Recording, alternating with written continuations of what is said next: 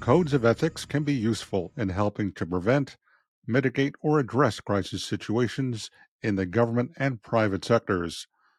Welcome back to another Crisis Management Minute. I'm Edward Siegel, author of the award winning and best selling book, Crisis Ahead: 101 Ways to Prepare for and Bounce Back from Disasters, Scandals, and Other Emergencies. I'm also a leadership strategy senior contributor for Forbes.com. The U.S. Supreme Court's recently announced first code of ethics is a reminder for government and business executives to prepare, review, or update similar codes for their organizations. There are several things that can be done to help ensure the effectiveness of codes of ethics. 1.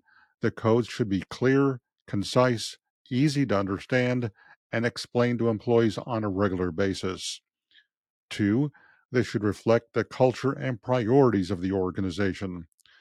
3. There should be a process for filing and handling complaints about those who violate provisions of the document. And 4. There should be consequences for those who do not follow it.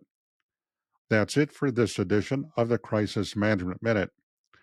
Be sure to come back next week for more advice on how to manage a crisis, or subscribe to the Crisis Management Minute wherever you get your podcasts.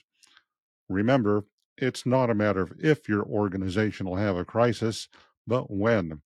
And the sooner you are prepared for it, the better.